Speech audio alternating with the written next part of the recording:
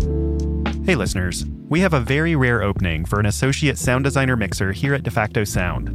That's my sound design studio and the studio behind 20,000 Hertz. To learn more, visit jobs.defactosound.com. This application window closes on May 22nd. Now, onto the show. Now, as I begin the clipping, and I bring the clippers closer to your ear, very close to the right ear. Follow me as I move around the back of the head, to the left ear, and up and over the top of the head. Okay. You're listening to 20,000 Hertz. I'm Dallas Taylor. What you're hearing right now is the Virtual Barbershop. It was made by Q Sound Labs and uploaded to YouTube back in 2007. It was the first time I remember being pretty blown away by a sound trick. By the way, before we go any further, this episode is all about sound tricks and sonic illusions. It's one of those episodes that will be much more effective in headphones. So, if you have those handy, pause the episode and put those on. You can get the same effect better with the electric razor. I'll first bring it close to your right ear. Is it perfect? And around the back. And onto your left. There. Our ears are amazing things, and we all hear things differently. And sometimes, our ears can even play tricks on us. The Virtual Barbershop is created by using a binaural recording technique. This simulates the way our ears perceive sound by putting the microphones in the ear canal and using the actual ear structure to help shape the recording. That's why it can feel so immersive over, say, a normal stereo recording. But it doesn't work for everyone. Our hearing is an incredibly personal sense. We all hear things slightly differently, and sonic illusions can really put a spotlight on these differences. And some sonic illusions can really mess with your mind. This is the sonic illusion known as the Shepard tone, named after cognitive scientist Roger Shepard. It gives listeners the impression that sound is constantly going up or going down in pitch, but never resolving.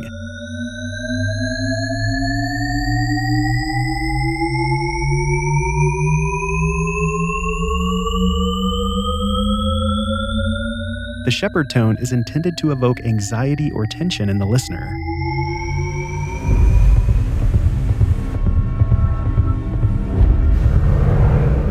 What you're hearing now was a Shepard tone used in the score to the movie Dunkirk.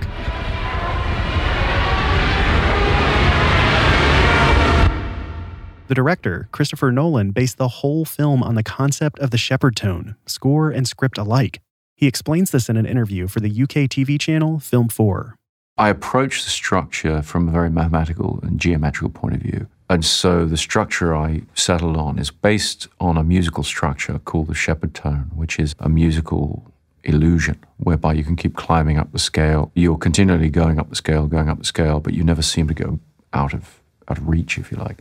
And I wanted to try and apply that to screenwriting, to a narrative, and say, okay, with this story, can you braid together the three storylines in such a way that you create the idea of a continuing rise in intensity narratively? So how do you go about creating a Shepard tone?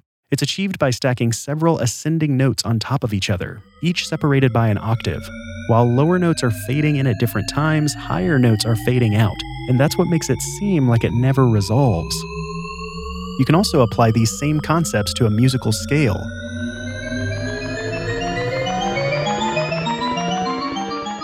Fans of Super Mario 64 will recognize this Shepard tone in the game's Endless Stairs.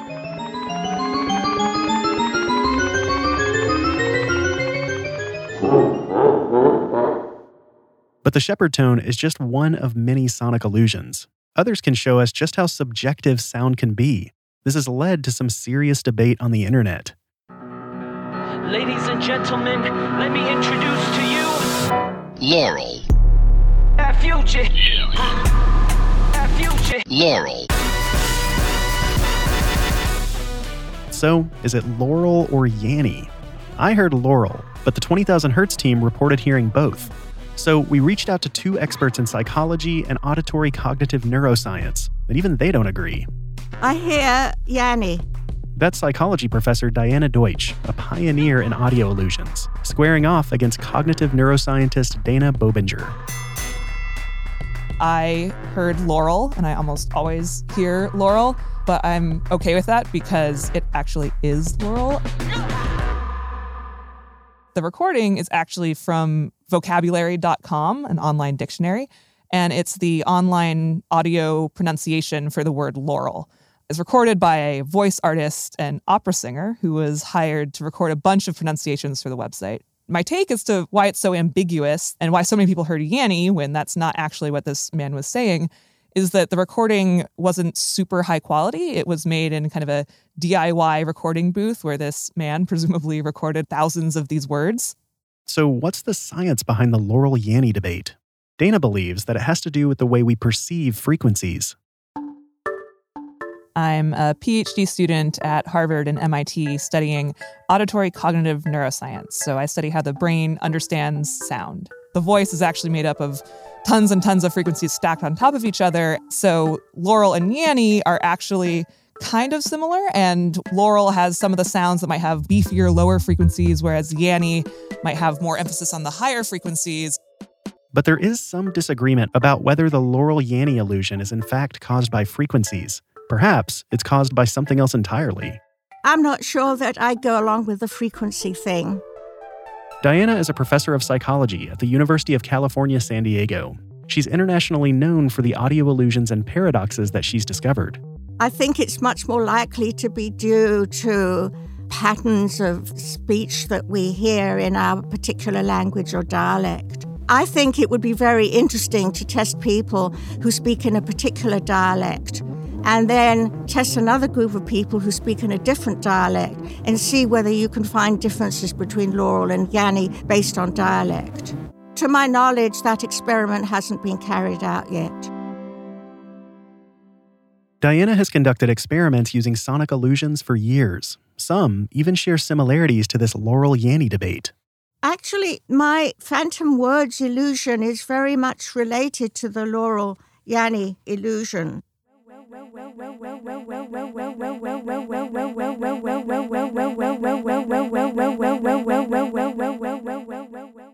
It's very much related to the Laurel-Yanny thing, except that Laurel-Yanny thing, people are given what psychologists call forced choice. In my phantom words illusion, they're not being asked whether or not they're hearing a particular word or phrase. Instead, they're just told to say what it is that they hear or to write down what it is that they hear. And that way you get many different answers. And that can be during listening to the same sequence of the identical words and phrases. Okay, so let's try this together. What do you hear?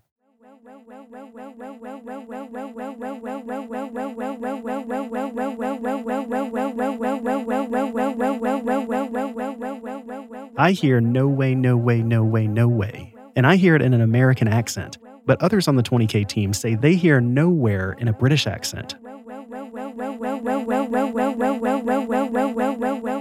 Here's another example.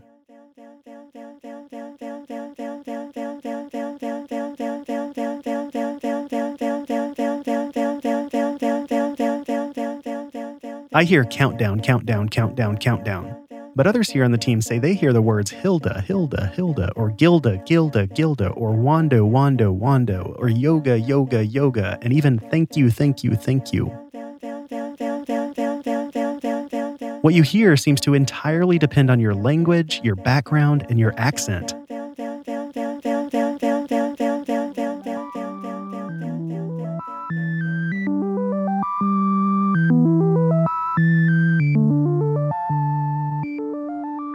When we listen to speech, we construct for ourselves the words and the phrases. We don't really hear the actual sounds that are being spoken. We use our knowledge and our experience of sounds that are rather like different speech sounds to construct for ourselves the speech that is really being uttered. It's not surprising, therefore, that you can create illusions of speech deliberately that way, because this process of construction goes on all the time when we're having conversations in everyday life. We'll hear even more sonic trickery after the break.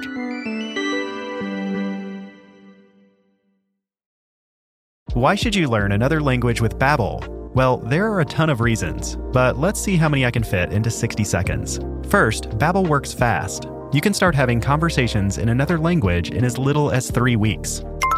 Next, it makes overseas vacations more fun and less stressful. I used it all the time on my last trip to Italy. If you work with foreign collaborators, Babbel can help you deepen those relationships. It's a fun thing to do when you need a break, and it's way better than doom scrolling. Babbel teaches you about other cultures. Speaking for myself, learning something new just makes me feel good. It's very affordable. And finally, signing up for Babbel helps support 20,000 Hertz. Okay, make that 8 reasons, or 8 ragioni, as they'd say in Italian. To get started on a new language today, here's a special limited time deal for 20,000 Hertz listeners. Get 55% off your Babbel subscription right now at babbel.com/20k. This offer is only available for our listeners. That's babbel.com/20k for 55% off. babbel.com/20k. Rules and restrictions may apply. Another day is here, and you're ready for it. What to wear? Check. Breakfast, lunch, and dinner? Check. Planning for what's next and how to save for it? That's where Bank of America can help. For your financial to-dos, Bank of America has experts ready to help get you closer to your goals. Get started at one of our local financial centers or 24/7 in our mobile banking app. Find a location near you at bankofamerica.com/talktous. What would you like the power to do? Mobile banking requires downloading the app and is only available for select devices. Message and data rates may apply. Bank of America N.A., member FDIC.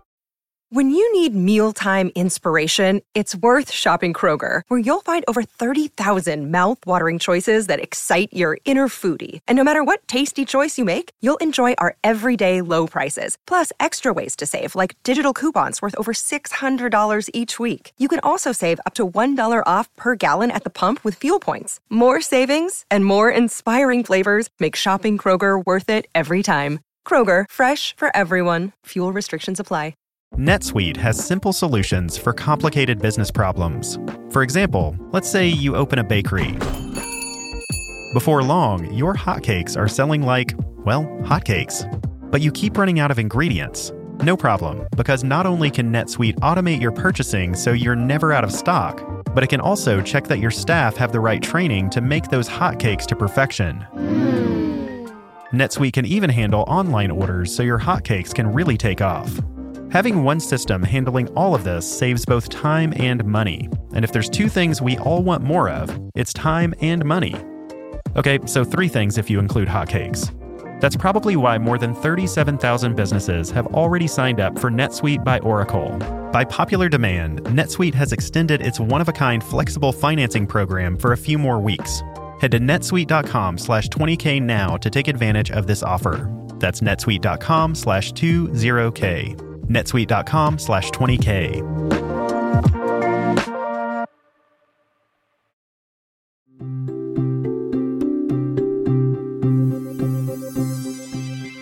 Sonic illusions show us just how subjective sound can be. The Laurel-Yanny debate is just one example. Here's Dana again, deconstructing another viral sonic illusion. Actually, in the middle of a lab meeting, someone saw on Facebook or something this video of a little plastic toy that says either brainstorm or green needle.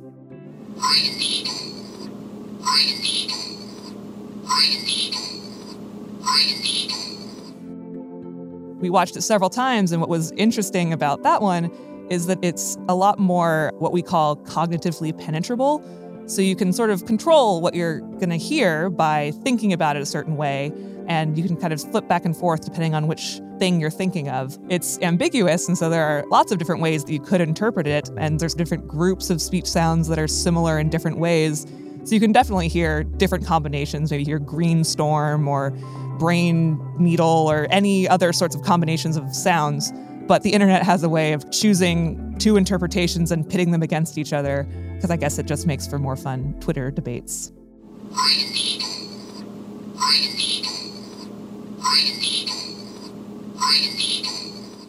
I would say that a lot of illusions are more what you could call psychology, in that it's not, the biology of the brain or the structure of the brain that is making these illusions possible. A lot of it is more in the higher level interpretation of the sensory information, or maybe your life experience or certain assumptions that your brain is making. Diana's research validates that point. One of her earliest and best-known audio illusions is called the tritone paradox. It consists of two computer-produced tones connected by a half octave, called a tritone. I can pretty much guarantee that listeners will disagree among themselves as to which tone pairs they hear as ascending and which is descending. So I'm going to tell you what I hear. Here's the first one. Brr, brr. Brr, brr. Brr, brr. Brr, brr.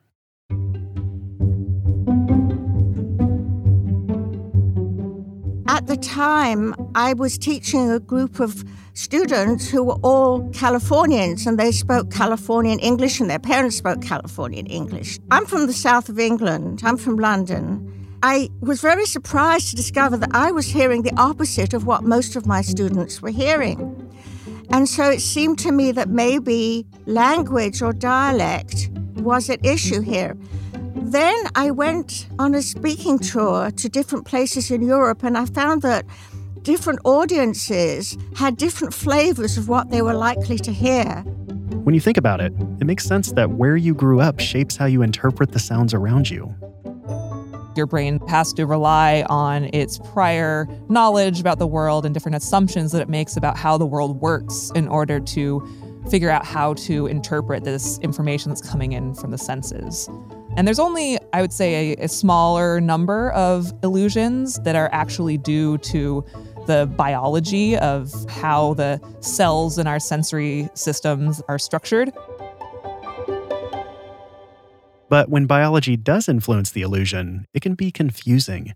When Diana discovered her very first illusion, the octave illusion, she was baffled by her own experience. I was experimenting with this software that would enable me to play two sequences of tones at the same time, one to my right ear and the other to my left one. It just became increasingly clear that something rather strange was happening. The pattern I devised consisted of two tones that were spaced an octave apart and alternated repeatedly. The right ear received the sequence high tone, low tone, high tone, low tone. And at the same time, the left ear received low tone, high tone, low tone, high tone. Over and over again. When I put on my earphones, I was astonished. A single tone appeared to be switching back and forth from ear to ear, and at the same time, its pitch appeared to be switching back and forth from high to low. So, if you have headphones on, here's what I want you to do. Right now, reverse your headphones. So put the left headphone on your right ear and the right headphone on your left ear. I'll give you a few seconds to do this.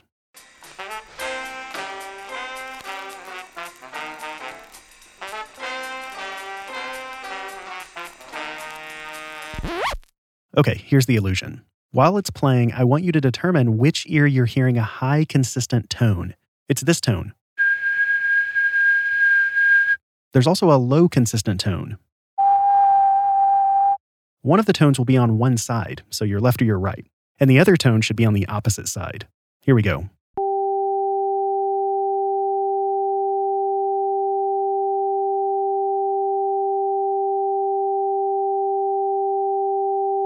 Okay, remember which ear you heard the tones from. Now put your headphones back on normally. I'll whistle the tone while we wait.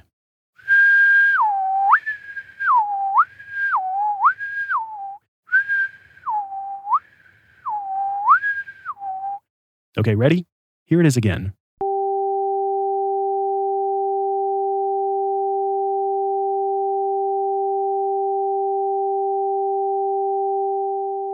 Did you hear the high and the low tones in the same ears?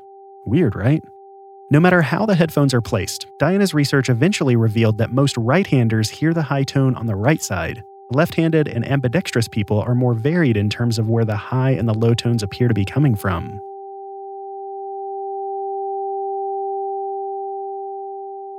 A quick warning for those driving right now. The next minute has highway sounds like honks, sirens, and crashing.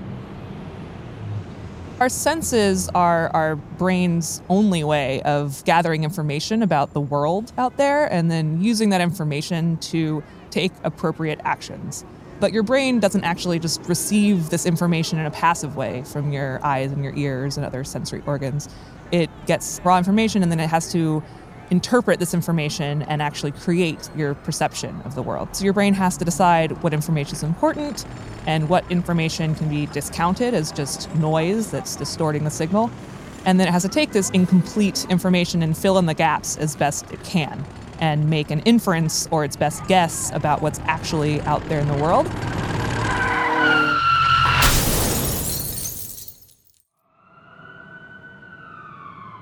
And this means that sometimes your brain gets this wrong, and illusions are a good example of when your brain gets this wrong, or it creates an image or a sound that actually isn't even there in the first place.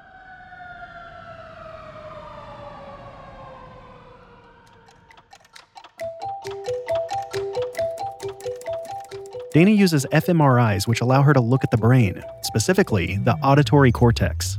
So the part of the brain that processes sound, to try to learn more about how it's organized. We know that the first place that sound goes in the cortex, which is the final processing stage after it comes up from our ears and through our brainstem, we know that the first place it goes in the brain is organized by frequency, almost like a piano from high to low and then actually back to high.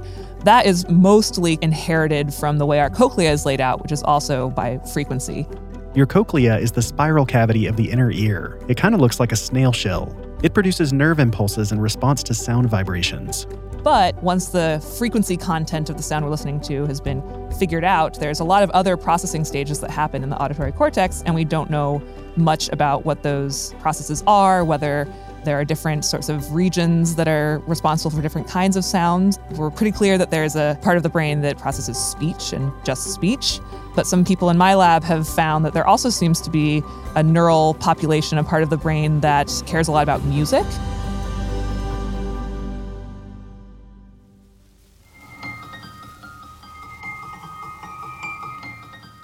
I just think it's exciting to be able to look at the brain and try to actually understand it. It's still pretty cool when I'm scanning a subject, the image of their brain comes up on the computer screen, and it's still cool to me that that's them, that's their brain, that's how they're able to perceive and understand the world, and we're able to use math and physics to understand it.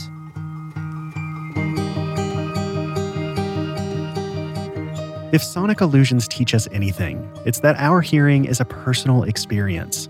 Our lives shape the way we hear and react to sound. These illusions can affect us on an emotional level and help us understand that we live in a highly subjective reality. As we move throughout the world, we experience it and process it in our own unique way.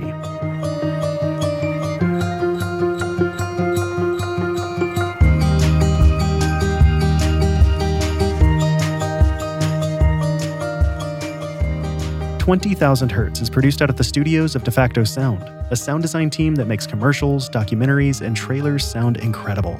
To hear some of this sonic goodness, visit defactosound.com.